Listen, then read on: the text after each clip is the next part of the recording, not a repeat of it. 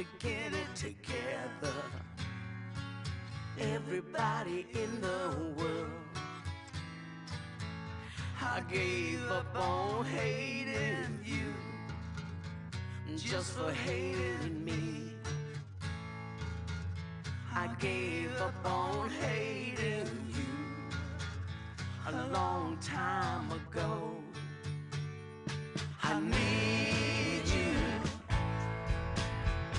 you need me. Now we're all in it together. We got to get it right. We've all got to get it together. Everybody's on the same side. I gave up on hurting you, 'cause it was hurting me. I surrendered to my heart a long time ago. I need you, you need me.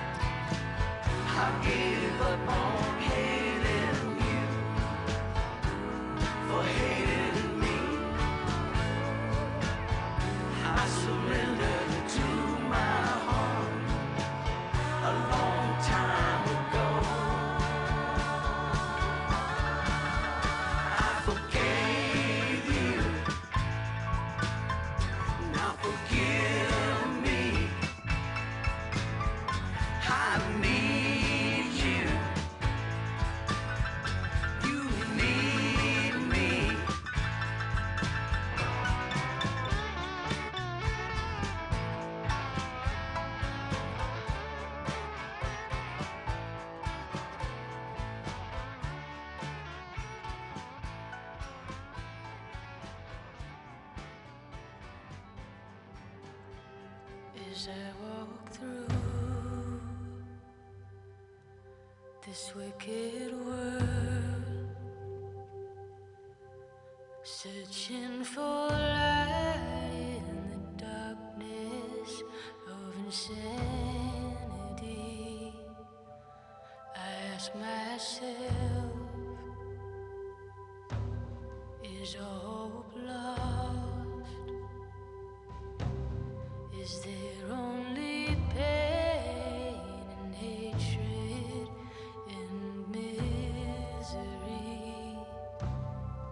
And each time I feel like this inside, there's one thing I wanna know. What's so fun about peace, love, and understanding? What's so fun about peace, love, and understanding?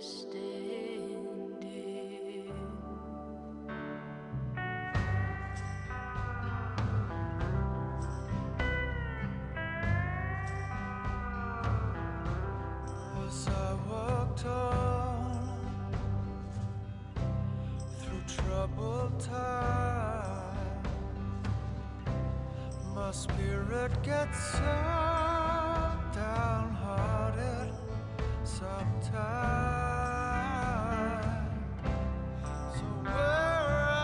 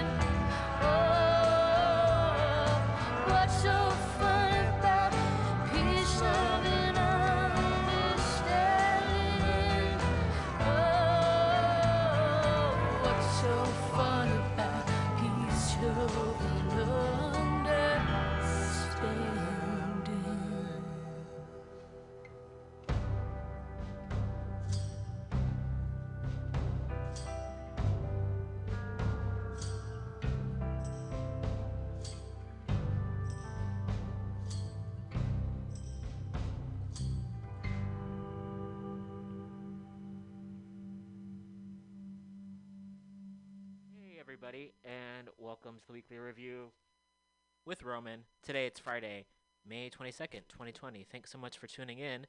Starting off the show with some music, as we usually do here. The first song was Mavis Staples. Excuse me. I'm gonna go back to check out. It's the song's called All in It Together, and after that was Sharon Van Etten and Josh Homme with their cover of What's So Funny About Peace, Love, and Understanding. And yeah, we're broadcasting live from Mutiny Radio. We're here in the Mission District in San Francisco. We're on Ramatush Ohlone land, and to learn more about the land and the folks who have been on this land since before it was colonized, please go to ramatush.com, and that's RAMAYTUSH.com. And I also want to encourage folks to pay the Shumi land tax. And if you type in SHUUMI land tax, you will be brought to a page where you can donate and also pay your taxes, especially for folks in the East Bay. We'll be going over some news stories today, playing some music in between. Did an interview, I believe, 2 days ago. It's hard to keep track of time. And I pre-recorded it, and I didn't have a chance to really edit it, and that's okay. So I'll be playing the rough cut of it and speak with Faye from the SRA. So look forward to sharing that with you all, and big thanks to Faye for sharing some information with us. And I'm also going to be speaking about some news stories, and often on the show it can get depressing because it is the news, and also I definitely want to highlight some positive things that are happening and a lot of collective actions that are happening, and I feel like it's really inspiring, and it's important to recognize the victories no matter how small they may feel, just to a reminder that there are so many folks doing a lot of really incredible organizing out there. So I want to give attention to that. Oftentimes I start with a rant. I don't know what to rant about today. I mean, I do know, and also I did have I try not to talk about my personal life too much on here. I did have a dream last night that so I think we all have people in our lives where we were friends at one point, and then for whatever reason we either drifted apart, or there was some fighting, or for whatever reason we're just maybe not as close. And I had a dream about one of these friends who I'm still kind of we're connected on social media, but we haven't talked in years. And in my dream, this person was like, I saw them and I was like, oh hey, and this person was like, oh, I was in love with you for a long time, and that's why I was so unkind to you. And suddenly that just kind of washed over all of the anger I had and frustration and sadness I had towards them about having this friendship kind of, I don't necessarily crumble, more just kind of faded away. It wasn't anything from my perspective that felt too dramatic. Maybe parts of it were dramatic. I don't know. But it was really this nice bonding moment that my subconscious wanted me to experience. And I recognize that there's a theory that everything in your dream represents a part of you, and every person in your dream represents a part of you. So perhaps there was this piece of myself that was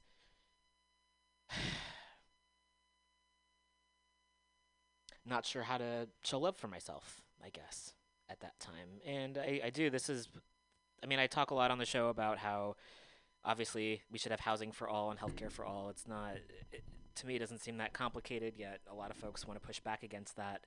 And part of it comes from my own experience of just being in between housing for years of my life, and how difficult that was, and how that affected my behavior in so many levels. Not that I'm not accountable and responsible for my behavior. It's not an excuse for it. It's just an understanding that when I wasn't sure sometimes where I was going to spend the night, and or staying with friends, and or sleeping on couches, and or just being around, being in situations that I ordinarily would not be in if I'd had stable housing,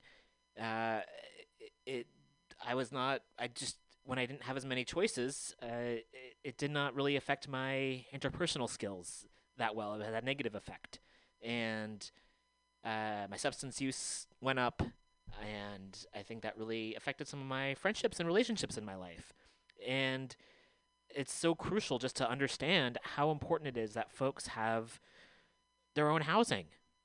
I mean, it affects every single aspect of one's life. It's privacy, self-confidence, the ability to get a job and to keep a job, safety, health, being removed from the elements, not having to deal with police harassment as much. There's so many things that just like having the basic needs, the fact that we are so far removed from that, in the grand scheme of things here in this country is just it's so difficult to witness day in and day out, especially. And I recognize this is happening um, in many places around the country and many places around the world. So it's not just something that's happening in the Bay Area. However, it's so pronounced here with the wealth disparities that there are actual billionaires who live in this city, and the fact that we're not honestly hunting them down right now and asking them. I mean, I'm all for. I won't stop anyone from making a guillotine. Let me say that right now. People, there are vacant units here. It's like it's so the problems are so fixable. It's just the people who are in positions of power to fix it and have the ability to fix it and have the wealth to fix it choose not to. And that's just it's and then I think about my own actions, and I can point my finger all I want to, but it's also up to me to help support folks who are organizing and to act as well. And I recognize that. And it's just so fucking difficult when when we could easily have a world where people are safe and taken care of. And it's not like there are steps that we could take. I recognize similar with prison abolition. Like, I'm all for that as the end game. And I recognize it's not just like you snap your fingers and it's done and all problems are solved. But we do need to move into a world where we have compassion for one another and we look to heal and rehabilitate instead of punish people. And it seems that the folks, and obviously every case is different, and the folks who I think do need some punishment are people in the highest offices of the land. Yet it's folks who are simply trying to live their lives who are the ones who are on the receiving end of police violence and state violence and poverty. And it's difficult to hold these truths of how the world is and be a part of the world. Like, I definitely I definitely have some social anxiety to a degree, and things feel a little bit different now that there is shelter in place, and I try to go out for walks and exercise and I don't know if I use the word explore is not the right word to use since so many people have been here before, but to, when I have the energy, just walk and find other parts of the city I haven't been to before, I haven't spent as much time in, and just how beautiful it is here. And at the same time, it feels frightening to go out because not a lot of folks are wearing masks. And the whole idea with wearing masks is that you're protecting other people. It's not so much you're protecting yourself, but it's a courtesy to other people because folks can be asymptomatic, like I could be. I could have it, and if I wear a mask in public, that's one less, or I should say one more barrier that prevents me from transmitting it to someone. So that's the least thing I can do. And yeah, of course, it's not the most comfortable thing, but a lot of things in this world aren't very comfortable, and I feel like it's the bare minimum. So, yeah, just encouraging folks to wear masks and social distance, and not a lot of folks. I feel like in the last week or so, I've seen more, like fewer and fewer. I've seen more and more people go out, more cars, unfortunately, gross, and just more people without masks on. For a while, there was like definitely an uptick in people wearing masks, which was great and appreciated, and then suddenly it kind of stopped, especially for like the joggers. It's like, especially when you're jogging, you just exert more sweat and you're breathing heavier, and there are some, though, who wear masks, so I appreciate it. And it's really just this kind of, we're just seeing how people respond under these difficult situations. And obviously not everyone's perfect, and obviously we all make mistakes. And I just want to encourage folks to try to think of other people. It's not that, well, maybe it's hard for some people. I don't know. Anyway, I guess that's where my rant is. There we go. That's not so bad. All right. I mean, despite the fact that the wealth inequality is killing people, but that's kind of the world that we're living in. So I do want to get to some news shows. News shows. What am I talking about? There's also, there's a cover of Wilco, Nick Lowe, and Mavis Staples who are rehearsing The Wait, which I think I want to listen to. So perhaps I'll put that on right now, and then I'll pull up a story to read, and I'll also sit down because I haven't sat down yet. Although I did hear for audio recording, it's better to be standing up. So maybe I'll stand up. We'll see how this goes. All right. So this is Wilco, Nick Lowe, and Mavis Staples rehearsing The Wait. You can find it on YouTube. It was shared by Wilco, and this came out in 2012. Those were, I'm not going to say simpler times. They were different times.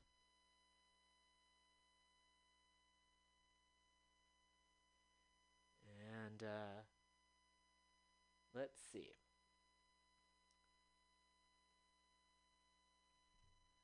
And I am putting up the volume here. Oh, I have the tab muted. This happens sometimes. Here we go. Lay my head down. Mister, can you tell me where a girl might find a bed? He just grinned, shook my hand. No was all he said. Take a load off Fanny. Take a load for free. Take a load off Fanny.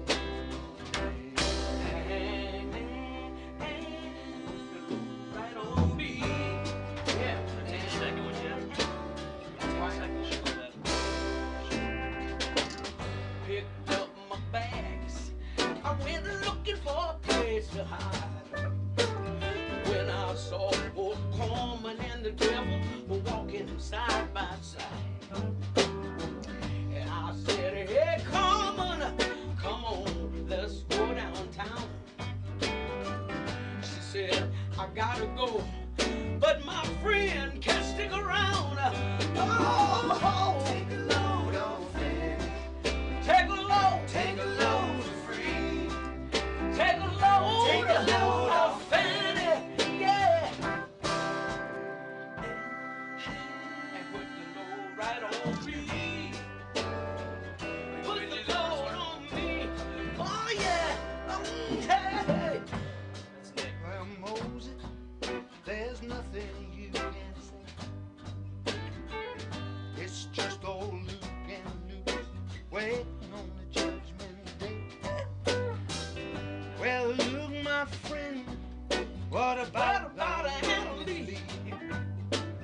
He said, do me a favor, son, won't you stay? Take a load off Fanny. Take a load for free. Take a load off Fanny. And put the load right on me. Put the load on me. Oh yeah. Oh hey, hey. Crazy Chester followed me and he caught me in the fall. Well, said I'll fix you right if you take Jack, my dog. Wait a minute, Chester, you know I'm a peaceful man.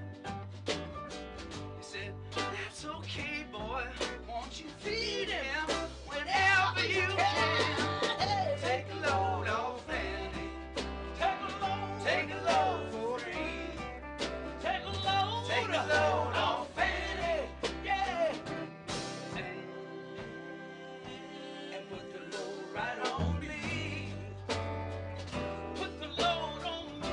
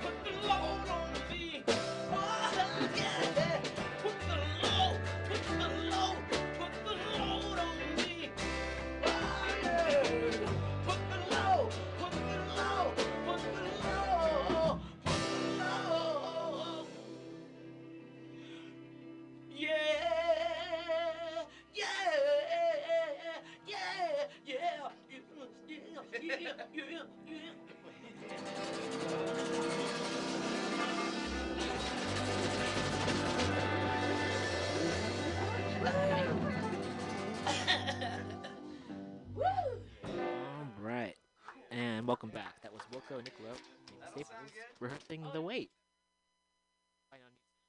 From 2012, and that was at the Pacific Opera House in Chicago.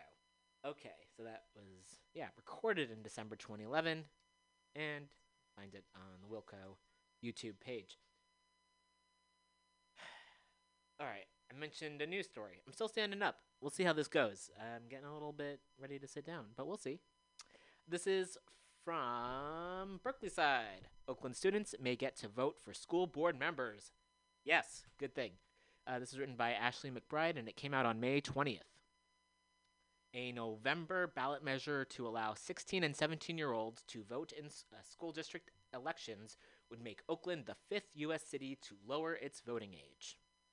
The Oakland City Council voted unanimously on Tuesday to place a measure on the fall ballot extending... I'm going to sit down. I tried to stand up for a while, and, 20 minutes, not so bad. All right, I'm going to sit down. Okay, much better. All right, the Oakland City Council voted unanimously on Tuesday to place a measure on the fall ballot extending the voting franchise to students. The council's decision was the culmination of a months-long campaign by student leaders to enable young people to have greater influence over the Oakland Unified School District's board. If approved by voters in November, Oakland would join a handful of other cities across the country, including Berkeley, that allow teens to help pick school district leaders. Students said the campaign was driven by their desire to hold school board leaders accountable for decisions affecting their education. We saw the teachers' strike as kind of an eye-opener to see how our issues weren't met, our needs weren't met, said Malia Lau, a junior at Oakland Technical High School. We decided to push this forward so that our school board is responsive to the needs of students. Lau said that during the strike last spring, students stood with their teachers on picket lines and pleaded with district officials to keep schools open and preserve important programs amidst budget cuts. Now students hope to make their voices heard at the ballot box. The idea of expanding the franchise to 16 and 17-year-olds first arose at a student retreat last September for OUSD's All-City Council, the student union that convenes leaders from across school districts. At the time, students were fresh off a win in securing millions for the reinstated free supper program offered by the school district. But student leaders were still frustrated that their only recourse for instigating change was appealing to elected officials at board meetings. Students were tired of just speaking to the OUSD board members during public comment periods and not really feeling heard, said Lucas Brecky Meisner, the executive director of Oakland Kids First, an organization that helps students organize and advocate for themselves. Students wanted a more direct way to influence policy. OUSD students were also impressed by the work of Tyler Okecki, a student in the Los Angeles Unified School District who is making waves by advocating for student enfranchisement. Okecki authored a proposal directing the LAUSD superintendent to explore the implications of lowering the voting age to 16. At the end of the retreat, students wanted to explore youth voting on school board elections, said Denilson Garibo, a senior at Oakland High School who currently serves as one of the two student directors on the school board, a symbolic position that does not have voting power. Over the past several months, OUSD students held voter education workshops, registered teen voters, and met with Oakland City Council members to draw up the resolution. It was sponsored by City Council President Rebecca Kaplan and received support from several school board members, the Oakland Education Association, and Mayor Libby Schaff. However, while the resolution received broad support, some have expressed concerns that teenagers aren't knowledgeable enough to vote, or that they could be easily misled by deceptive campaigns. I'm going to just interrupt here, as opposed to fucking adults who, come on, okay. OUSD District 6 Supervisor Shanti Gonzalez felt that with more time, the proposal could have been refined. The main thing is that there's no plan and no resources devoted to educating student voters to make sure they can be informed voters when this legislation is enacted, Gonzalez said. Even adults have difficulty figuring out the nuances of board elections, campaigns, and the organizations that fund them, and allowing teens to vote without a plan or resources to educate them could be irresponsible, Gonzalez said. The students who successfully campaigned for the city council to place the measure on the ballot said that they are mature enough for civic engagement and have a track record of making positive changes. I have experienced not having a teacher present and not having extra support after school or in class, Oakland Technical High School student Jermesha Hall told the Oakland City Council during yesterday's meeting. There are some things that I feel all students should have easy access to. I don't want future students to feel like they are powerless in that way.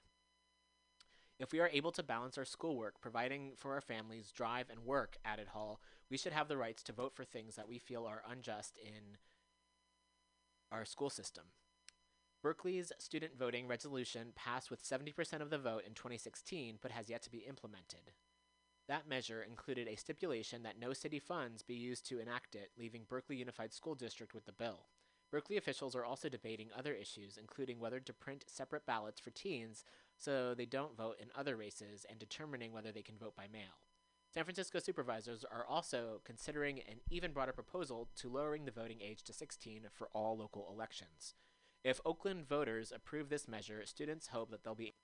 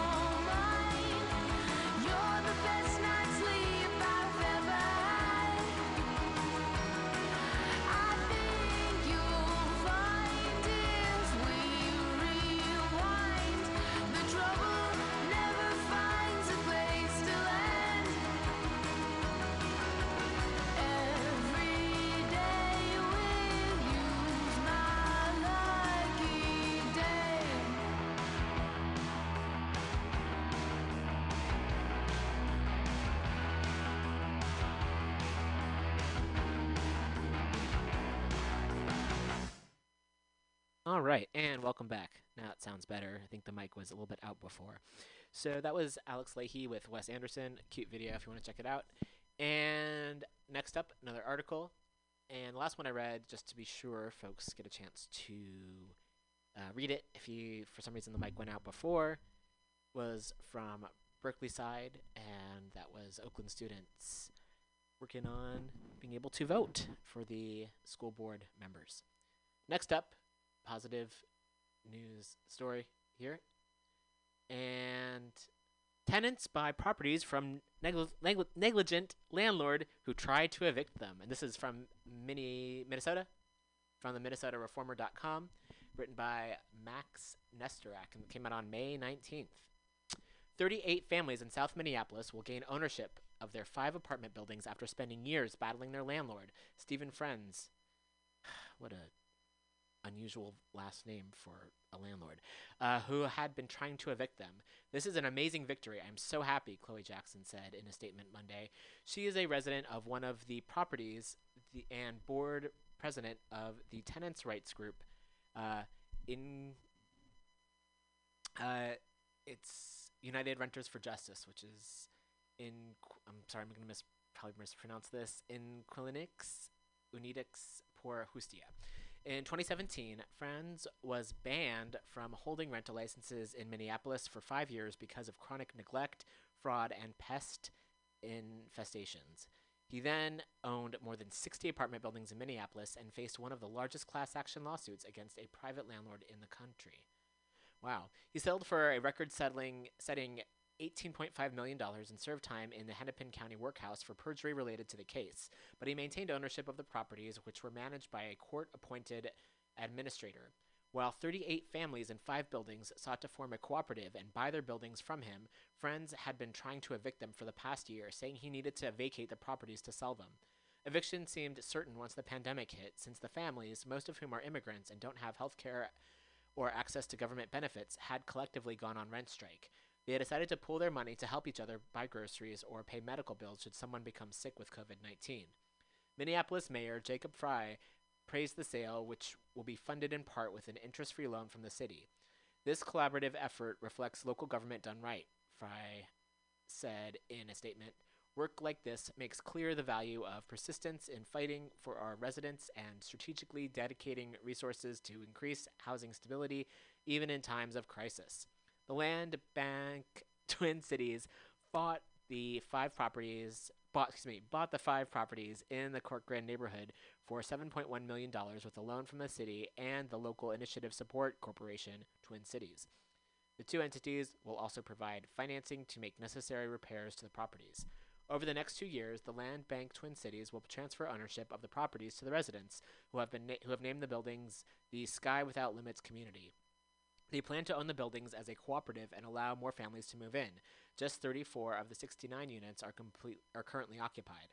I am euphoric, said resident Vanessa Del Campo Chacon in a statement Monday. This is the result of lots of arduous hard work, and I believe this victory will be felt throughout the whole city.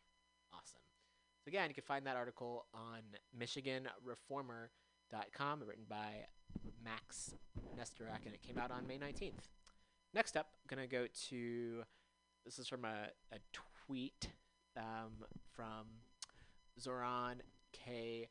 Mamdani, and Zoran writes, I'm already mixing up my words a little bit here. I'm going to slow down.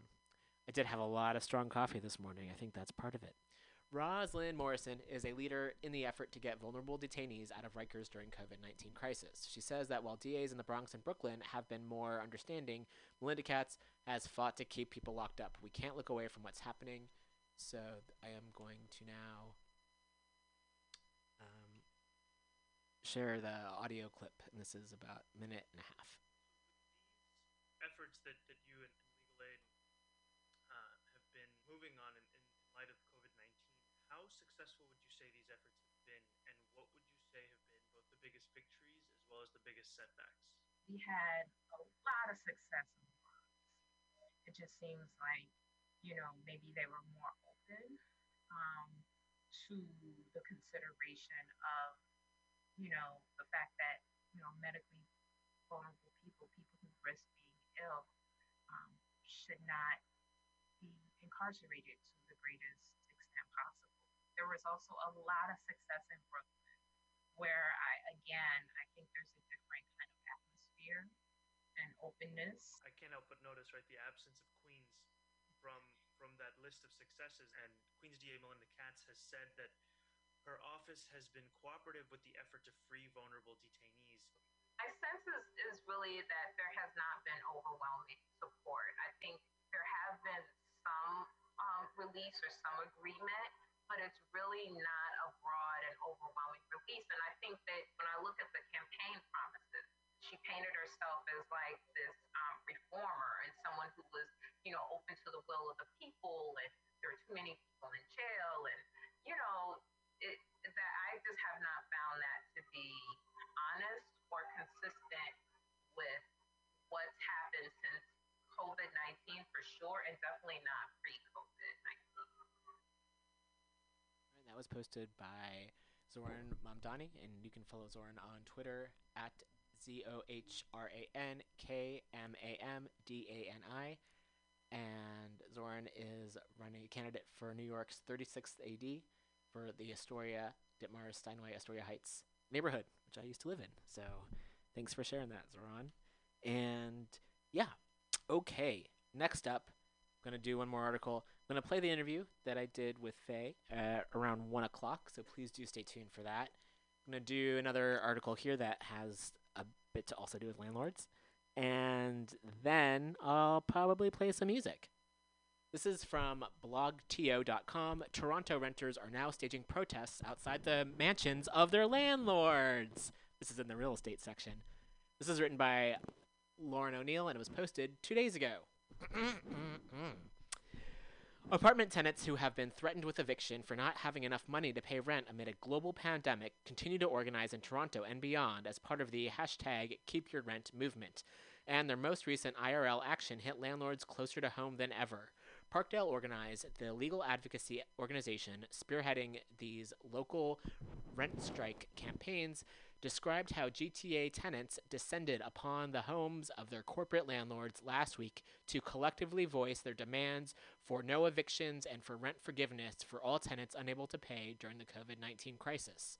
Tenants from buildings in Scarborough, Mississauga, and Parkdale are said to have visited the sprawling mansions of CEOs from major real estate enterprises such as Pinedale Properties and Starlight Investments on Wednesday during a virtual annual general meeting of the Federation of Rental Housing Providers of Ontario. And for short, it's FRPO. And they share a tweet from Keep Your Rent Toronto. You can follow them at Keep Your Rent. They provide photos as well. That's on Twitter. Our first stop was the home of Pinedale Property CEO George Grossman. Grossman's company owns the buildings at 7, 9, and 11 Crescent Place, where company reps have visited tenants' units demanding on-the-spot rent payments with a handheld ATM. Fucking gross. Reads a blog post on the Parkdale Organized website. A company rep told one bereaved tenant whose relative had died from COVID-related illness that COVID is nothing and that the economy needs to keep going. Fuck you. Excuse me.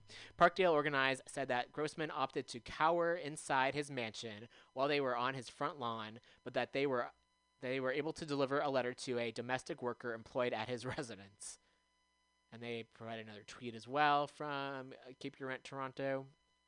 Next, we descended on the home of Starlight Investment CEO Daniel Drimmer, reads the post. In 2019, Starlight added to its real estate empire, buying GTA apartment buildings valued at a total of $3.75 billion. Despite its growing financial power, in the past 2 months, Starlight repeatedly sent notices to tenants demanding rent payments and threatening to issue legal eviction notices. Protesters say they saw Drimmer pacing on his back patio while speaking on the phone. Parkdale Organized says that Drimmer called Toronto Police Services and reported a group for hate speech. Oh, wow. A reminder, being a landlord, just like being a cop, is a job choice. It's not an identity. All right. While protesters did not make contact with either of the landlords, they are encouraging apartment rent tenants to learn more about who owns their buildings. They also continue to urge others to keep their money in solidarity when the next rent payment deadline rolls around. Today, tenants made it clear that we will continue to organize with our neighbors, wrote Parkdale Organize of the mansion protests. Unless landlords' threats of eviction and demands for rent repayments are withdrawn and rent forgiven for tenants unable to pay during the crisis, we are prepared to escalate our action by bringing greater numbers of our neighbors to confront even more landlords where they live and do business. Fucking awesome. Yay. Good for y'all. That's awesome. Again, you can follow the folks here on Twitter at Keep Your Rent. Okay. Let's see. All right. So I'm going to play some music, and I'm actually going to, first of all, I was able to, perhaps if you listened to the show before, you can tell that sometimes it's a little bit more scatterbrained than it's a very DIY show. Sometimes I plan, sometimes I don't plan, sometimes I don't plan enough, etc. I was able to go through the stories I wanted to share, and I have a pretty solid list going on, and I also have a means to check off the ones that I have shared already. So I feel rather organized today, although I do feel like that mic may have been off for part of that first story. My apologies. I wanted to share also some upcoming events that folks can participate in, because I do feel like it's helpful just to have events, a lot of virtual events that are happening that folks can participate in and be in community. So I did want to share that. And I'm going to scroll down, I think, hopefully. Well, first of up, it's like a website that folks can check out, and this is covidgriefnetwork.org. I'm going to click on it now and read a description. So this is not so much an event. It's a resource for folks. Again, covidgriefnetwork.org, undoing isolation for young adults grieving the illness or death of someone close to COVID-19, are offering. Are you in your 20s or 30s? Have you lost someone close to COVID-19, or is someone you love ill with COVID-19? Get connected to a community of young adults who know what it's like and free one-on-one support from a volunteer grief worker. Can you offer support? Are you a therapist, chaplain, spiritual director, grief counselor, facilitator, life coach, mindfulness practitioner, or healer? Do you know how to show up for people in grief? Are you willing to donate your support in this crisis? And they also have a link for that as well. So again, please do check this out. You can go to covidgriefnetwork.org. I also want to share present tense, the live document I've been sharing now for a few months. That it's a document that's for folks around the world, and it's a mutual aid document, and you can find it by going to bit.ly/COVID-19 collective care. And there's pages upon pages of resources. Some of it's based on location, some of it's based on groups that folks may be affiliated with. There's a whole, I can't even fully explain all of the information that's there, but it's a really awesome resource, so I do want to share that with folks. Again, bit.ly/COVID-19 collective care. Okay, next up. All right, I'm going to get to that one later.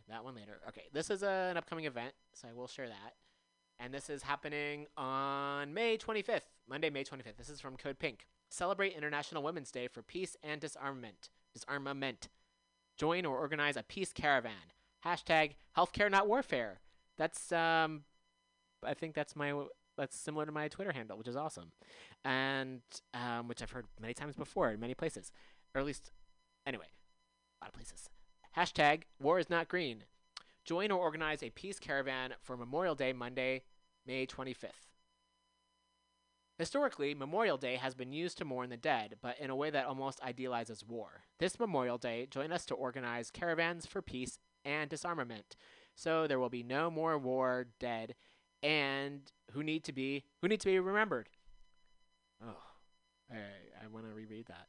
Historically, Memorial Day has been used to mourn the dead, but in a way that almost idealizes war. This Memorial Day, join us to organize caravans for peace and disarmament, so there will be no more war dead who need to be remembered.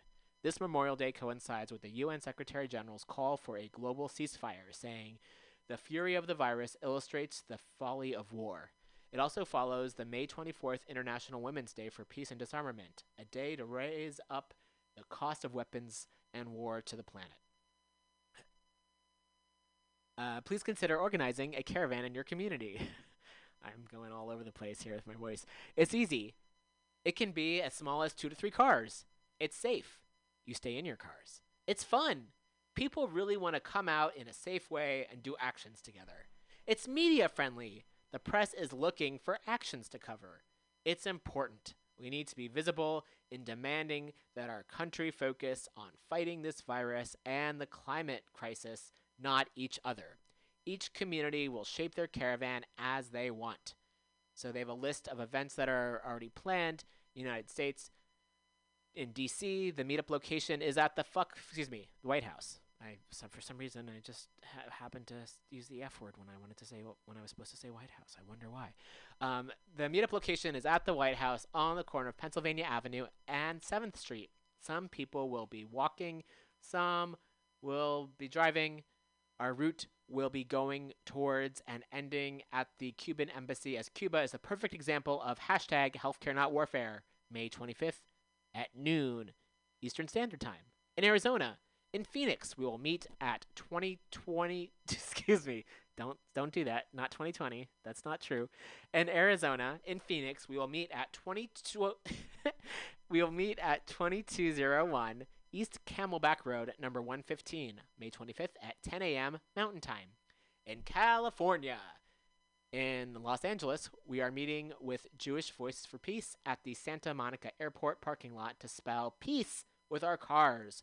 We will photograph this with a drone, then divide into 3 groups to caravan with our messages of peace and deliver care packages for the growing houseless populations in LA. May 25th, 11 a.m. Pacific Time. In North San Diego, we will meet at 1022 Highland Drive, May 25th, 11 a.m. Pacific Time. In SLO, that's San Luis Obispo, Morro Bay, we will meet at Foster's Freeze, May 25th at 1 p.m. Pacific Time. Here in San Francisco, the caravan will end at Senator Dianne Feinstein's SF resident map of route to be distributed at Meetup Place, May 25th at noon.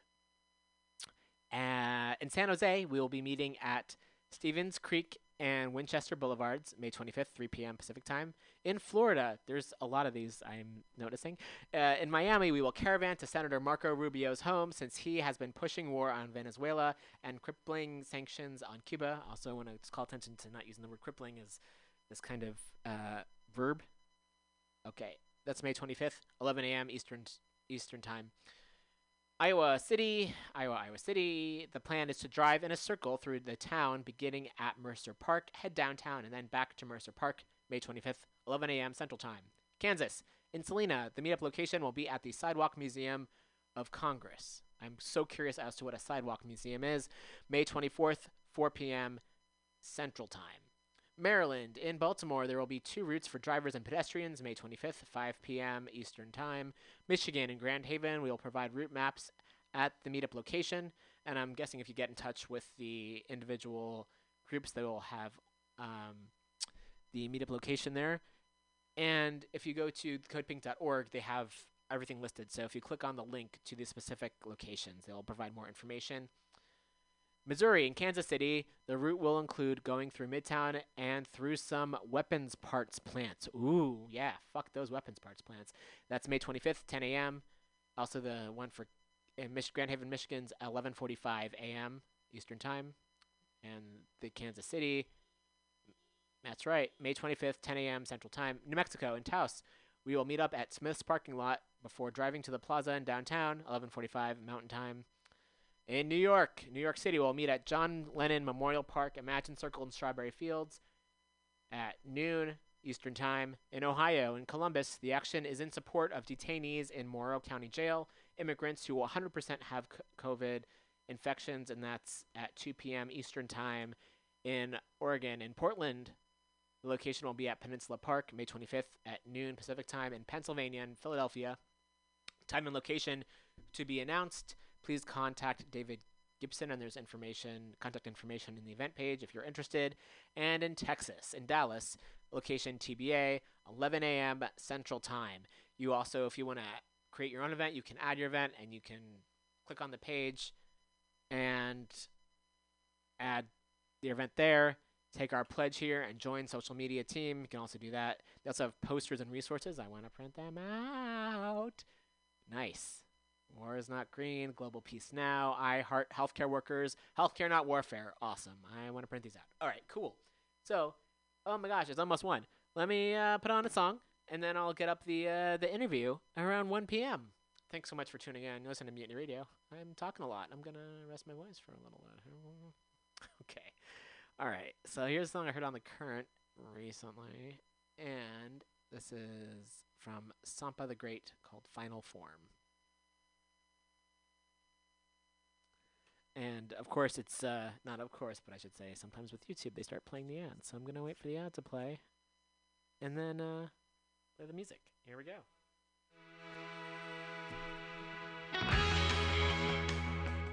That's incorrect. That's the song I already played. Let me click on this one here, and there we go. Here we are. This is Sampa the Great, Final Form.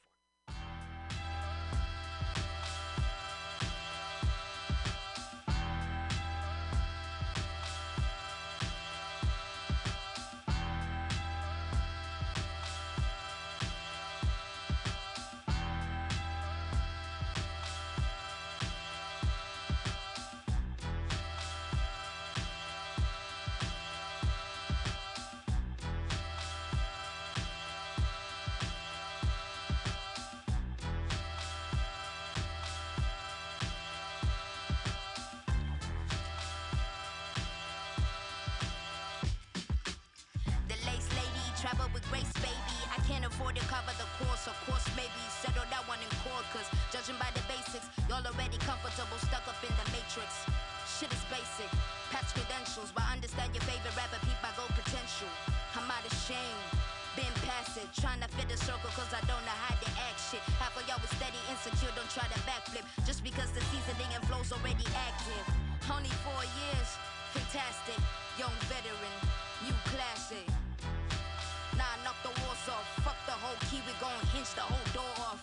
I'm still AD, never forget it. It's life after death, roll the credits. I hate to say my feelings for you still exist. Credit my maker, take a trip to see Jamaica. Molly spirit with the vapor back design, that's in nature. Africa, the new America, I hope I earn this permanent. And this I put my pen in it, got my land and my permit with it. Bone on my bone, flesh off my flesh. Witness in me, you can't make me feel less. Let's hold, I'm not impressed. Best mode, got my afro like an empress.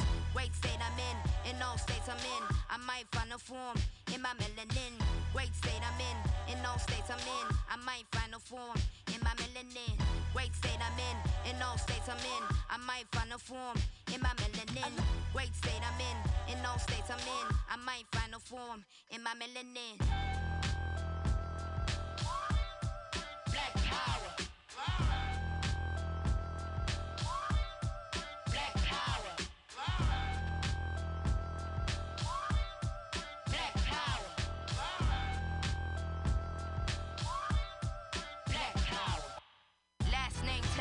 First name Eve. Somebody ate the food they told the great to never eat. I'm dripping, DNA seeds like I'm born great. I be mad 2 G's. Third war in it, first war I dated. No mentor, all my heroes assassinated. We been here, reincarnated. Tryna finish what they started and we made it. Great state I'm in all states I'm in. I might find a form in my melanin. Great state I'm in all states I'm in. I might find a form in my melanin. Great state I'm in all states I'm in. I might find a form in my melanin. Great state I'm in all states I'm in. I might find a form in my melanin. Black power. Black power. Black power. Black power. I hate to say my feelings for you still exist.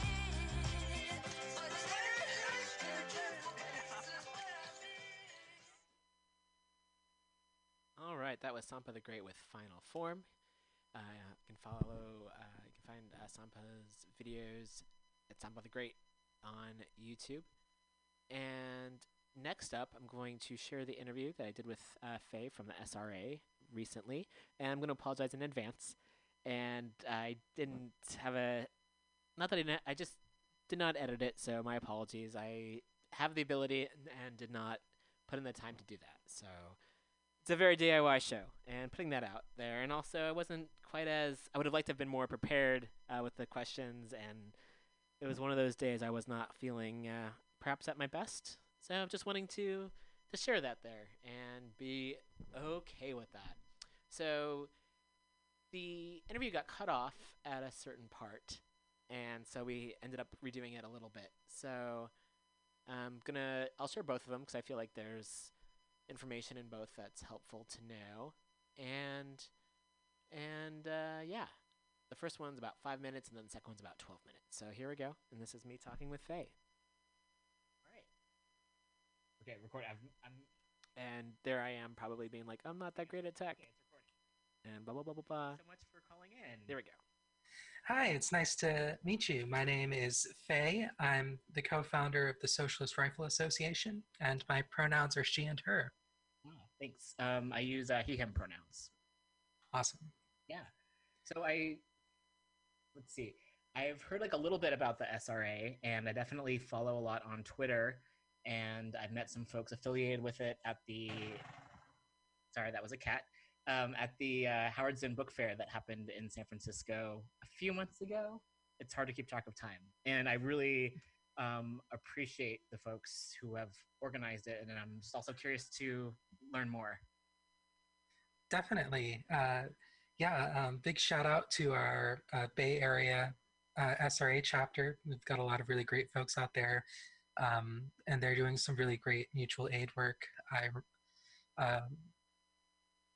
So let me start off by talking about the SRA. So the Socialist Rifle Association is an educational and advocacy organization dedicated to providing people who are on the left or who are members of marginalized communities or minorities, educating them about firearms, firearms safety, use and handling, and generally how, attempting to build a sort of left-wing gun culture in opposition to the more, machismo sort of right-wing gun culture that's out there.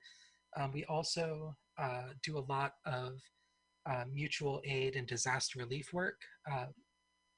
Our sort of philosophy is based on community defense. We've taken some cues from the Black Panthers, although we're not exactly that type of organization, but we definitely have a view of community defense that extends beyond, carrying guns around, but is much more focused on things like providing people's needs, doing community gardens, providing, aid to the homeless, and to, other groups standing in solidarity with marginalized groups. So yeah, we're doing a lot of work along those lines right now, especially with COVID-19. Yeah, and I appreciate that you did bring up the Black Panthers, because I think about how they started the breakfast program and fed their communities, and oftentimes through, I guess, propaganda and a lot of misinformation, they were thought to be just this, people saw them as like a violent organization. However, they were protecting their communities and feeding each other. And it's such an important part of community defense, is helping one another out. And it's not just about, I guess, militarism.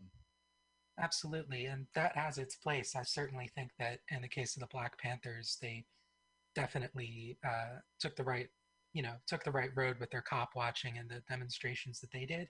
But you really have to, one thing that I sort of try to discourage through my work with the SRA is discouraging people from, going around and being militaristic just because they want to, just because they want to role play or, project that aesthetic.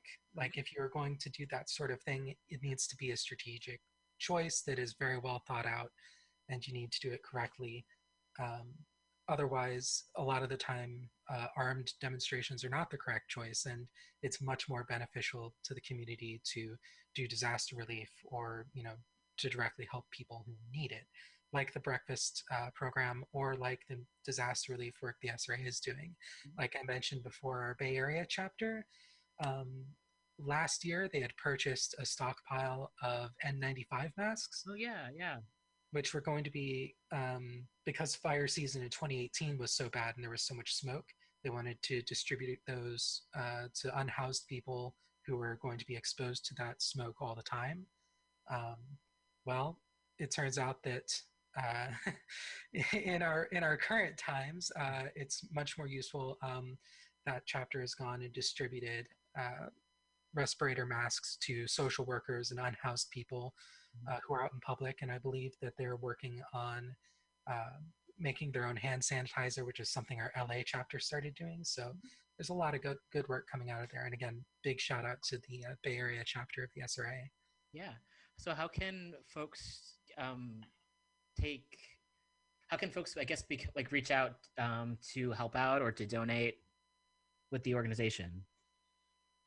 For sure. So to join the SRA, you can go to our website at socialistra.org. Membership is $25 per year.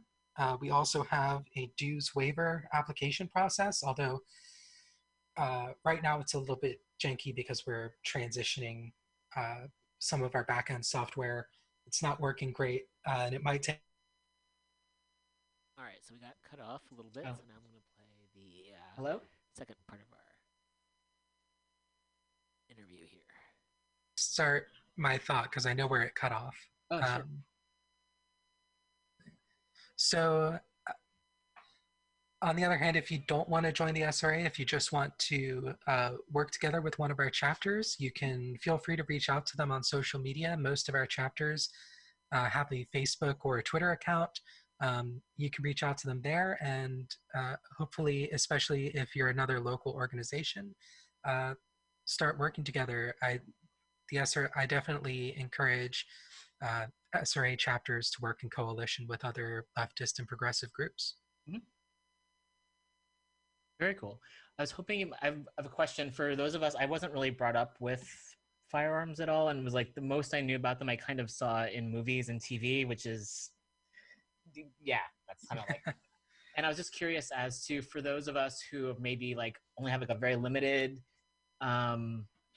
information about it, or would like to start to learn more, do you have any tips for how folks can, I guess, like learn more, or certain pieces that folks should start out with? And I guess I'm sure like it's a whole wide range of, it's a whole big topic, but I was just curious as to folks who might be unsure of where to start exactly. What would be some good steps that folks could take? For sure. So the SRA has a guide on our website. If you go under our education tab, we have a booklet called Rifles for Rookies, a firearm manual for the completely new. If you want just a basic crash course in what are guns and what do they do, that's a great place to start. If you're thinking about buying a gun, or or if you want to buy a gun, you can reach out. You can ask an SRA member, or you can reach out on social media. Most chapters should be pretty willing, to answer basic firearms questions. If you're interested, if you do want to buy a gun, if you have no experience, if you're totally new, then generally I would recommend that people start out with a 22 caliber rifle or a 22 caliber pistol, which are guns that are legal in most states, especially in California. You can get 22s without too much issue. They're very low recoil. They're not super loud, but you still need to wear hearing protection. Yes. They don't have much recoil. They're very the ammunition is very inexpensive. Generally, you can buy 22 caliber ammunition they come in 500 round boxes, and it's very, very inexpensive. So that's generally the best place for people to start off. Finding a place to shoot, especially in a city like San Francisco, or the Bay Area in general, can be a little bit difficult, or if not difficult, is kind of expensive. Because of the regulatory red tape most ranges have to go through in California. generally the fees to shoot are very high and they're very busy ranges. Mhm. But again, reaching out to an SRA chapter, they can probably give you information on what are good ranges that are not super conservative, super pro-Trump. Yes. Always the ones that are less always full of police and other people who might make new shooters, especially from certain backgrounds, uncomfortable. Right. So Yeah, I appreciate you mentioning that, because I think that's a whole other piece that's kind of missing from the gun control conversation, is that it's ridiculous that the cops have like so much military grade weaponry, and that doesn't seem to enter into the conversation at all when folks call for gun reform. And it's like, if the police are going out with these ridiculous weapons, it doesn't make any sense that shouldn't be the first place if we're going to look to not to demilitarize, I guess, the country. definitely. And I also like to point out that in California, our police are almost completely exempt from the vast majority of our gun laws here. Oh, I don't know. Yeah, there's the laws on assault weapons, or the laws restricting access to handguns are almost completely waived for police, or else they're given shortcuts through that system. Ex-cops are allowed to concealed carry, even in counties where, like San Francisco or LA County, where it's very difficult to impossible for a private citizen to carry a gun. Police officers essentially get the right to carry for life, including many members of LAPD and other suspect departments that, where some of these police officers may have engaged in very, what should be criminal behavior, honestly. So it's a big issue. I think one of the laws here in California is that we have a roster of what handguns you're allowed to buy at retail. Mm-hmm. And if it's not on the roster, you can't buy it from a gun store. You can buy it from a private individual through a private transfer, but you can't buy it from a gun store or order it from out of state. Police are completely exempt from that, and so police will order handguns from out of state, and in some cases then resell those privately at a profit, which is something that the Pasadena Police Department got in trouble for. They ended up buying and reselling over 500 pistols, many of which ended up in the hands of gang members. So one of my main planks as far as gun control is, there are all kinds of arguments that we should have more or less gun control, but as far as I'm concerned, police are civilians and should be subject to the exact same firearms restrictions, both on and off duty, as any other civilian. Right. In my view. Yeah, definitely. Yeah, thank you for that. There's so much to learn. So I really appreciate you sharing that information. And I'm sure it also just it changes from like state to state and county to county as well. So oh, definitely. There's so much information out there. Yeah. Yeah. So I think those were like mostly. I'm a little bit out of order. But though, even if we were doing this on Friday, I probably still would be a little bit out of order, to be honest. It's a very DIY show, so I'm like, oh, let me wrap up with this. Or is there anything else you wanted to share? I'm pretty open to anything else you wanted to talk about with the SRA or anything else with organizing. I'm not sure. So one of the big things going on in the SRA right now, we've gone through a lot of rapid growth and expansion over the past year. Mm-hmm. There's been a broad trend towards leftists becoming more comfortable with firearms and the growth of what some people call the armed left, especially since Charlottesville, August 11th and 12th. Right. And so the SRA the last year has just exploded in terms of growth. We recently hit 5,000 members. Wow. And at the beginning of the year, we were at 3,000. So because of that, the SRA is actually in the process of restructuring. We've had a referendum to approve new bylaws. We previously had sort of a central committee structure. That's being abolished and replaced with a National Assembly and dedicated admin staff. just in terms of scaling as a national organization. And so one of the things that's going on, I co-founded the organization back in spring of 2018, um, and I've been the vice president for most of the time since. In about 10 days as of this recording, I will no longer be the vice president because we're abolishing that position entirely. And so one of the things that we found has been most successful is really organizing. When you're organizing at a national scale, it's really beneficial, I think, to have a very, sort of federated, what's the word? To have a very sort of chapter focused basis for an organization. Yeah. I really think that one of the biggest strengths of the SRA is its chapters and all the like on the ground activism that people are doing. I think that's really some of the most valuable work that we're doing, and I'm really glad that we're able to reform our structure to give even more voice and power to local chapters who are actually putting in, actually going out and doing like the mutual aid that I was talking about before. Yes. Yeah. Cool. Oh, well. Awesome. Well, thanks so much for, thank you for, I think putting in the work is like the first thing that comes to mind to co-create this, organization. Because I feel like when I first heard about it, I was like really relieved in a lot of ways. Because I feel like just there's so much among the left, like either infighting or lack of agreeing on tactics. And it feels so frustrating and disappointing and sad a lot of the time.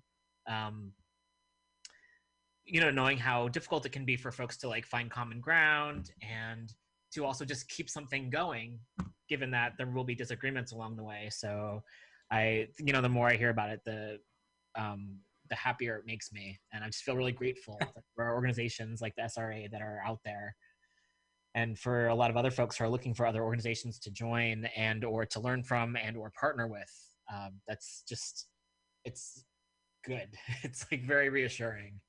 I definitely don't want to give the impression that there's never been any infighting or sectarianism in the SRA, because we've had to deal with it. And as the vice president, I've often had to be the face person to deal with these issues. But I will say that for every person who engages in sectarianism or petty infighting, there's 10 or a dozen people who are actually putting in the work and getting along with their comrades, both locally and nationally, and actually getting out there and doing praxis. And that's what really matters. There's always going to be arguments and petty fights on the left, but I'm really, really happy to see how much the SRA has accomplished in spite of that and going above and beyond that. And I'm really proud of what our organization has accomplished.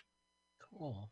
Well, thanks so much for sharing this, and I look forward to hearing more. And there's also a podcast, yes?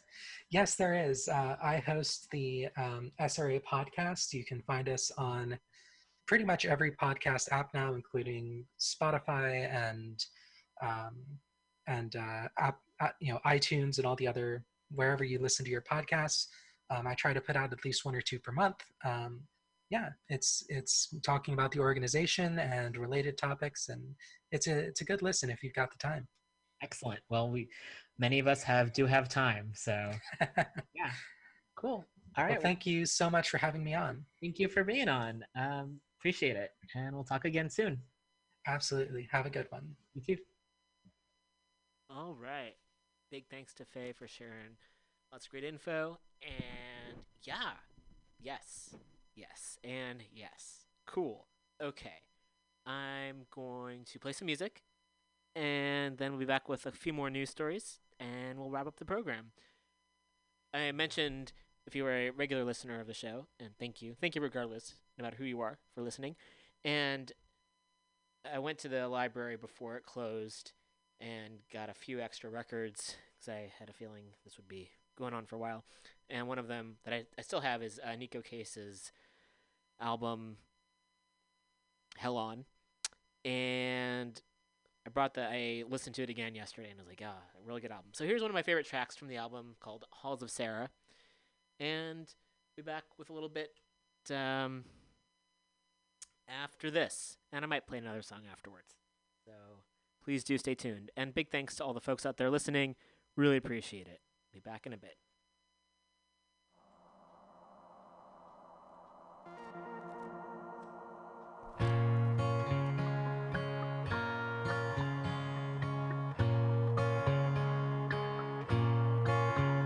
Childless widow of a nation, you cry like guns across the water. Yet we expect you to bring springtime. It isn't fair. Searchlights wither in your hair. You are a silent movie, Sarah.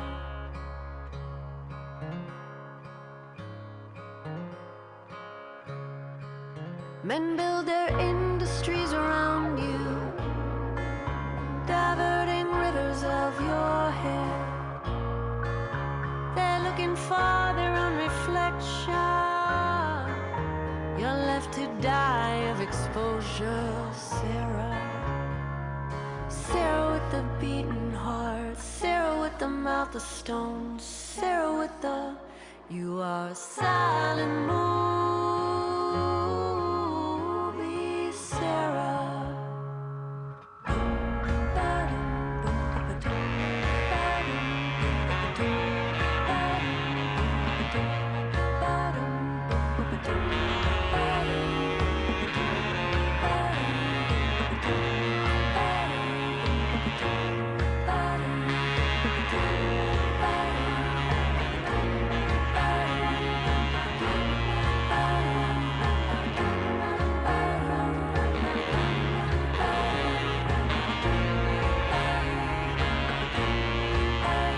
Let her go, the light is fading. I cry like guns across the water. She didn't ask to be your remake or your muse. Parasites inside her blues. Sarah with the beating heart, Sarah with the mouth of stone. I call but there is no one home. Sarah with the beating heart, Sarah with the mouth of stone. I call but there is only echo from a recording machine. Screaming, aren't you all vampire dream? You see, I'm poets doing odious business, loving womankind as lions love Christians. So who are you to deny? Who are you to deny them, Sarah?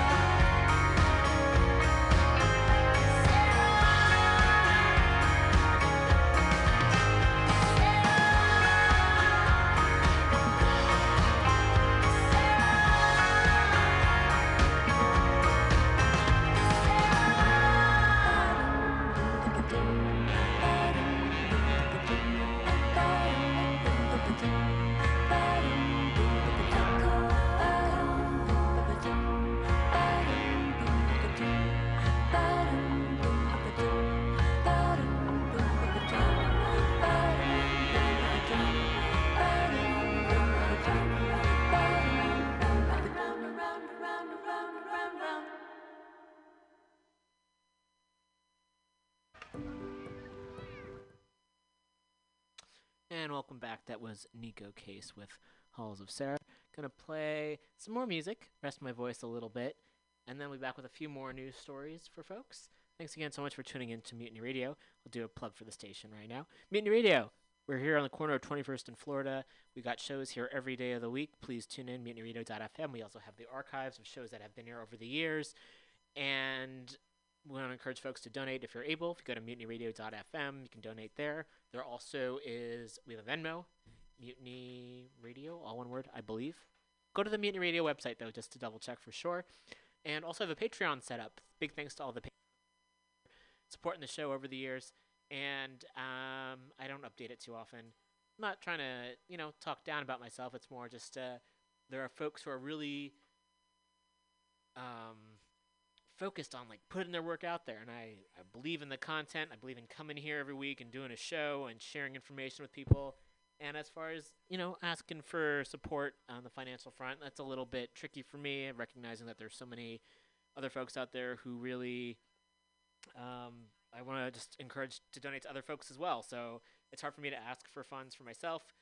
I do feel, though, if you're able to, please do give us a few bucks a month at patreon.com/weeklyrev. That helps to pay the dues here at the station. And we've lost a few patrons over the few months. I know it's been difficult for a lot of folks, but if you're able to, $1 a month would be super awesome. Patreon.com/weeklyrev. You can also find me on Venmo. Roman Reimer. Yeah, that's it, I believe. Oh wow, that's great. Yeah, do the Patreon thing. Find me there. Cool. All right, here's a song by Labi Sifre from 1975. Cool. All right, I'll play this, and we'll be back. We'll be back in a bit. Please do stay tuned.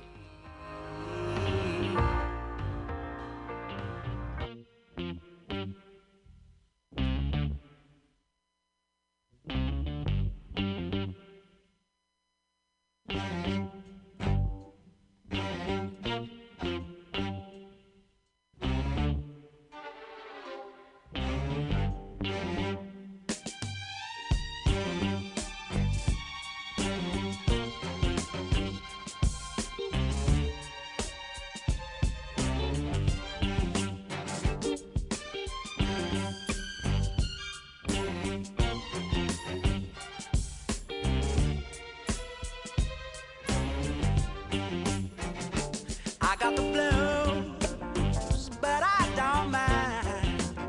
All I have to do is get to you, and then I feel just fine. I'm on a down, but not all the way. When I'm feeling low, you do your thing just so, and then I feel okay. You're so good, the way you give. You're so good. You're the best there is.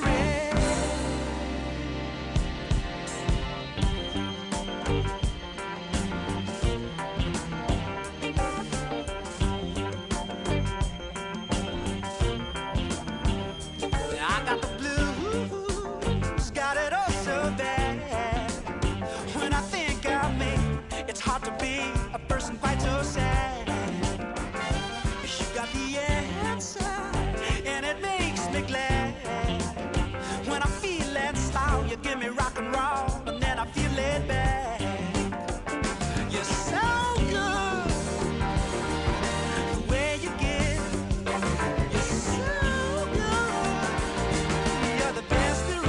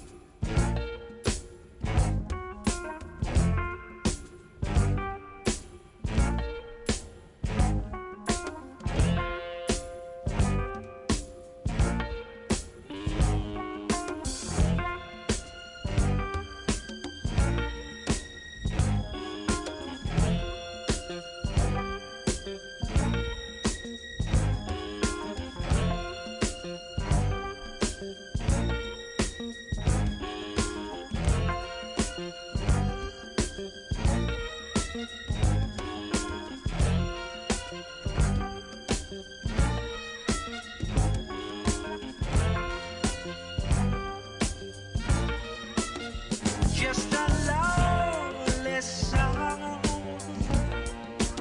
slowly dying. I was smiling hard, but I was lying. Then you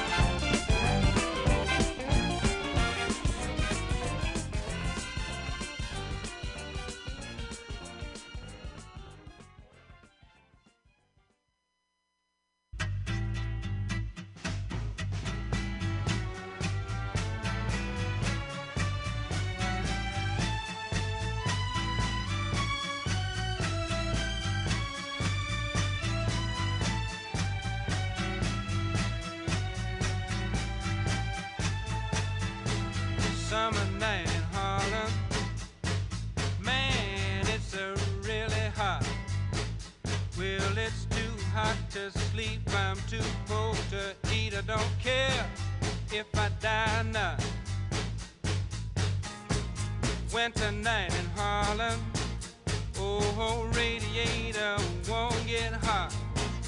Well, the mean old landlord, he don't care if I freeze to death or not.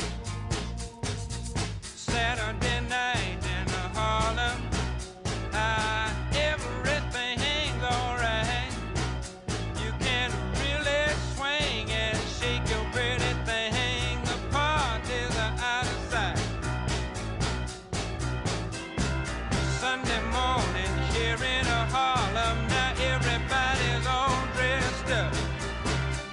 The hip folks getting home from the party, and the good folks just got up. Crooked delegation wants a donation. Send the preacher to the Holy Land. Hey, hey, Lord, honey, don't give your money to that lying, cheating man. Saturday night in Harlem, hey, hey, everything's alright. You can really swing and shake your pretty thing. The parties are out of sight. Sunday morning here in Harlem, now everybody's all dressed up. The hip folks getting home from the party, and the good folks just got up. Crooked delegation wants a donation to send the preacher to the Holy Land. Hey, hey, Lord, honey, don't give your money to that lying, cheating man. Hey, hey, hey, hey,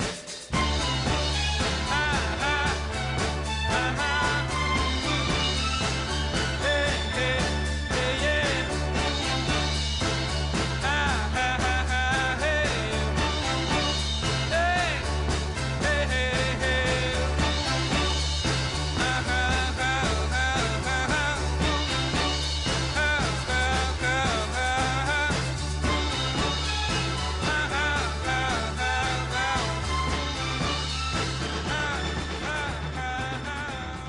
All right, and welcome back. That was Bill Withers with Harlem. I feel like listening to music for the rest of the show, so I'm going to play some music. First up, though, I'm going to share some articles that folks can read or check out if you're interested. I'll provide the headlines, and if you'd like to do further reading, please do so. And these are ones that I was planning to read or wanted to, and just feeling, actually, this is, I'm going to play it from KQED. Why are so many East Bay pizza shops cooperatively owned? So I'm just going to play it. Hey, that's great. I get to rest my voice, share what I wanted to, and here we go. You can find this at KQED. This is by Kiana Mokadam, and it came out on May 21st. So I'm going to play this right now. I'm not sure how long it is, so from KQED. We'll see. Can you hear that? If you're one of those people who has stepped up your baking while sheltering in place, maybe experimenting with sourdough starter, you will know what it is. It's the sound of working with fresh dough. For listener Columbia Schaefer, her fascination with a certain kind of dough, pizza dough, prompted her to give us a call back in January. So I was wondering about all of the cooperative and employee-owned pizza places that I see in the Bay Area. Columbia was walking on Grand Avenue in Oakland one day when she noticed a new Zachary's Pizza Shop was opening. They were, putting all the new paint on the doors, and it said 100% employee-owned. And I was like, Zachary's is employee-owned, Arizmendi is employee-owned, Cheese Board, probably the most famous employee-owned. It just seems like a really high percentage of all the pizza places I go eat at were, cooperatives and employee-owned. That got her thinking. Why pizza places are cooperatives and employee-owned when other businesses aren't? I don't see sandwich shops or ramen shops or things like that. Today, we're tossing up a story about how this co-op pizza phenomenon began. Plus, we'll get a schooling on how these businesses work. I'm Olivia Allen Price. This is Bay Curious. Support for KQED comes from Sierra Nevada Brewing Company, family-owned, operated, and argued over since 1980. Proud supporter of independent thought, whether that's online, over the air, or in a bottle. More at sierranevada.com. To get to the bottom of Columbia's pizza question, Kiana Mogadam explores the world of employee ownership right here in the Bay Area. Pizza. Why pizza? Well, turns out there's a kind of simple answer to Columbia's question, and it all goes back to cheese board. The cheese board. Cheese board. The cheese board. It started off with the Cheese Board Bakery, as you know, in Berkeley, and they've been around for 40-something years. That's Asia Green. She's an owner and baker at the Emeryville Arizmendi location. They started their worker co-op, and then members of the Cheese Board wanted to expand the idea of worker cooperatives in the Bay Area. Okay, a little history for you. The Cheese Board opened in 1967 as a small cheese shop in Berkeley, California. 4 years later, the shop transitioned to a worker-owned business, a cooperative, and they added fresh-baked breads and pastries to their menu. The pizza? That came in 1985 when the bakers started playing with their extra dough, cheese, and vegetables from the marketplace next door. It was a hit. And with the success of Cheese Board and their democratically run business model founded on the concept of community, others wanted in. In 1996, the Cheese Board helped found the Arizmendi Association of Cooperatives. They provided the business model, recipes, and financial backing, all with the goal of growing a cooperative network of bakeries throughout the Bay Area. There are a number of other pizza and bakery spots founded by Cheese Board alum and family, including Sliver Pizzeria and Diamond Slice. Today there are 6 Arizmendi locations. We all start off with the same model, but we all kind of change it a little bit, you know. The Emeryville location sits right on San Pablo Ave. Within just a few blocks, you've got Pixar Studios, a community center, a senior center, the Oaks Club, and multiple schools. It's a diverse community, and one the bakers keep in mind when they're setting their menu and their prices. Asia worked in restaurants for ages before she became a baker and owner at Arizmendi. I applied off an ad on Craigslist, just like everybody else, and got in for a 6-month trial. The trial is kind of like a tryout. You spend 6 months as a regular employee, building a relationship with the team. And then after 6 months, there's a vote. And the members either vote you in to become a full-time worker owner, where you're part of the profit share, or not. And once you're in, as an owner of that specific location. Otherwise, there's sometimes the option to stay on call as a temporary worker. Because we're owners, we control everything. We do payroll. We're in charge of HR. You know, the person who's mopping the bathrooms with you also cuts your checks. And the person who helps you do pizza also designs all of our logos and things like that. And everyone takes part in making decisions.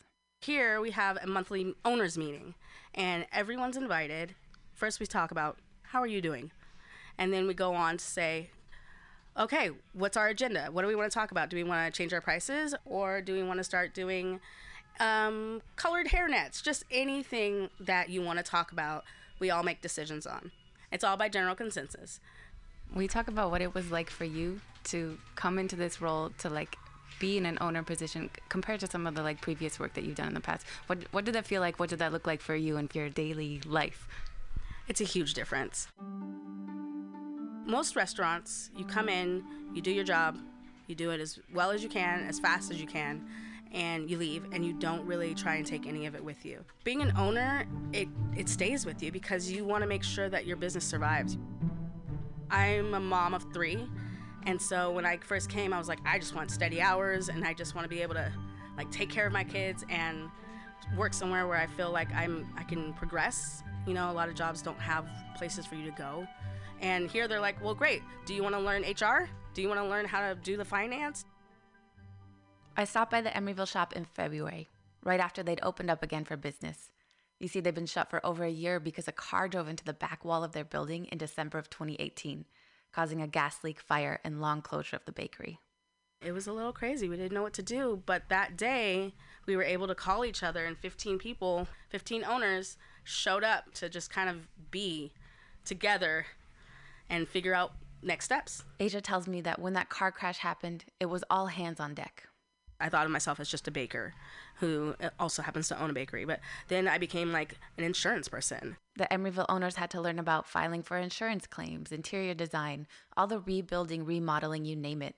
It was full responsibility on the entire team. I wanted to hear from Asia about what being an owner looks and feels like here in the Bay. Right now, the East Bay, or the Bay Area itself, feels a little out of control. For me, I have no control over where I live. I rent, and any minute, my rent could go up, skyrocket, and I won't be able to afford to live here.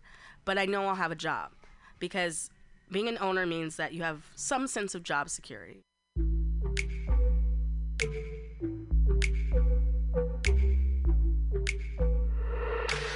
We came here in pursuit of an answer to Columbia's question about why there are so many employee-owned pizza shops here. And we quickly found out that Cheeseboard really got this pizza game going. But why just pizza, Columbia asked. Why aren't there other types of restaurants that are employee-owned? Well, turns out there are quite a few, and not just restaurants.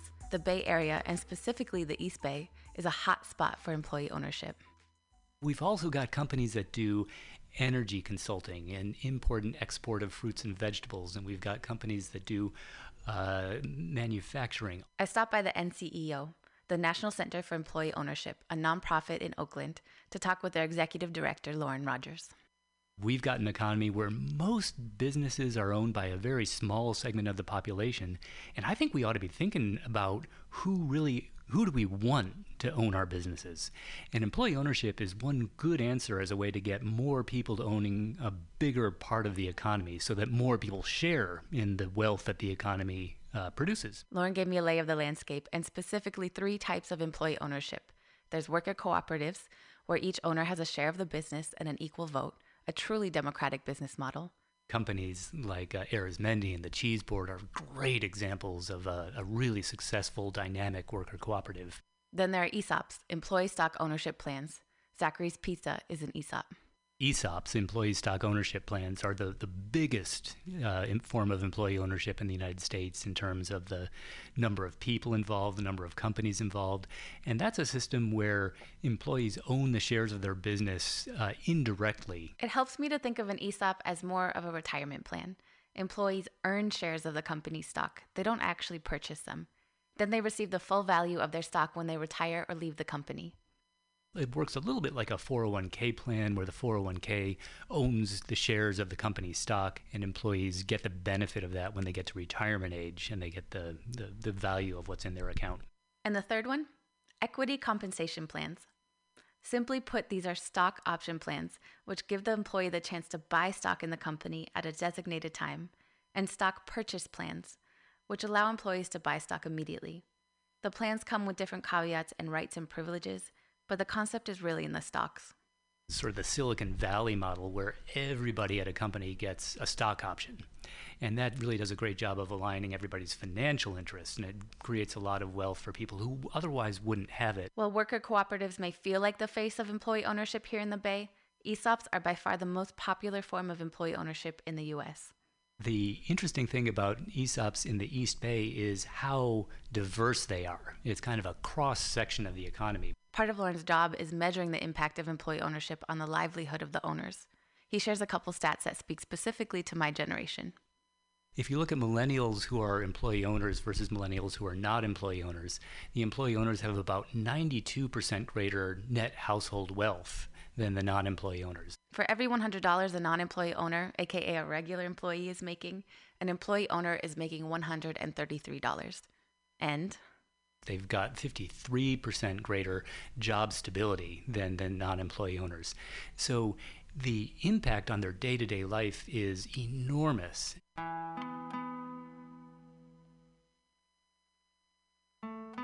You know, I did these interviews with Lauren and Asia in late February, right before the COVID-19 pandemic. And as you know, a lot has changed since then. Arizmendi closed its doors again after about a month of being back in business. Since then, all the Emeryville owners have gone on furlough. I called Asia up real quick to see how she's doing.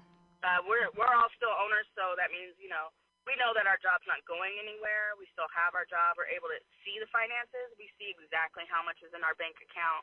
We see where all of our money, where every dollar is going, what bills that still need to get paid.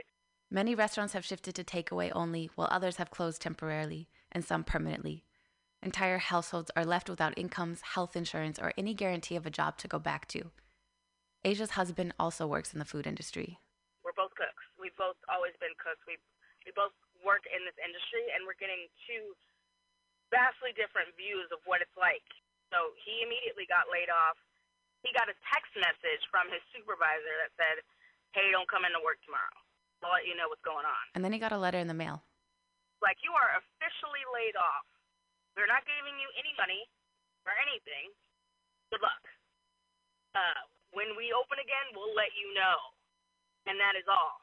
Whereas I'm on the other side, and I've got meetings every Monday where everybody is able to make the time to check in with everybody to say, how are you doing and what do you need?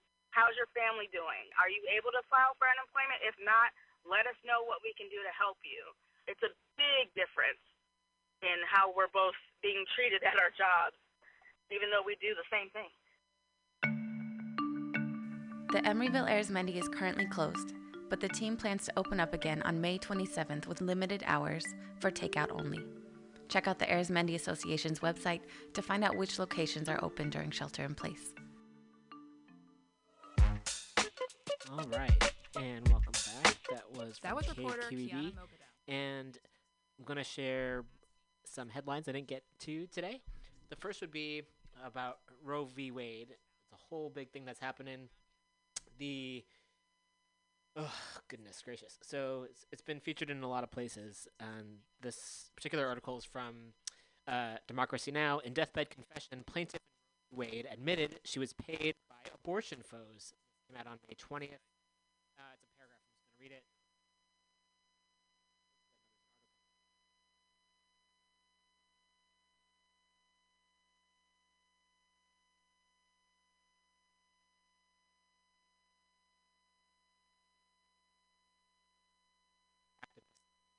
Norma Harvey in a new documentary making what she describes as a deathbed confession. She says, I was the big fish. I think it was a mutual thing.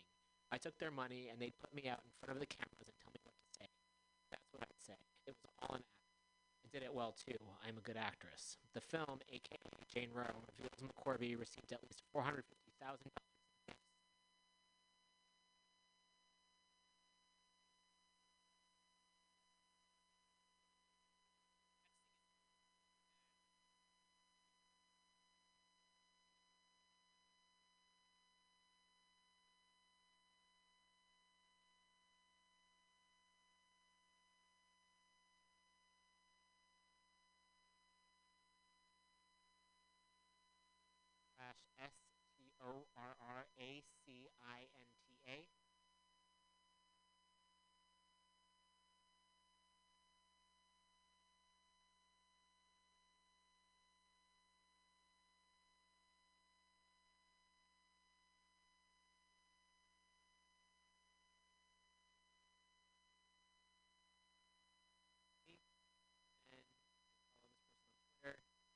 Simon Tarancinta, and Simon has posted these film recommendations there as well at Simon Tarancinta, and that's SIMONTORRACINTA.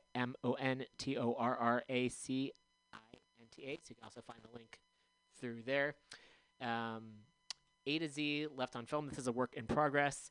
Peasant uprisings, strikes, student movements, red banners, global Maoists, resistance fighters, fiery speeches, guerrilla bands, communists, slave rebellions, and a visit to Marx's grave at Highgate. Your one-stop shop, broadly conceived, depicted on film. Note, this list zooms in on fictional or documentary depictions of conscious political action rather than all films about social realism, injustice, class conflict, or allegories about these things. Talking head and archival footage docs, or films using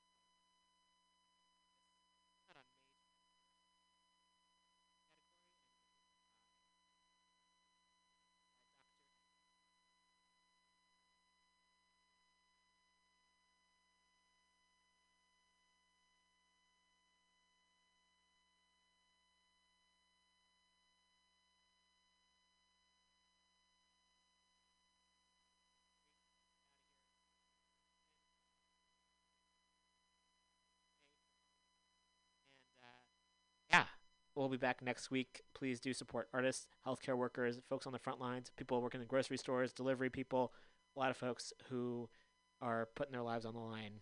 So thank you, thank you, thank you, thank you, thank you. Scientists, doctors, etc. All right. Activists, organizers, etc. Cool. I played all the music I was planning to play today. So I'm going to play that song I like to play a lot. And I can't get enough of it, I guess. And this is from The Big Moon. And this is Your Light.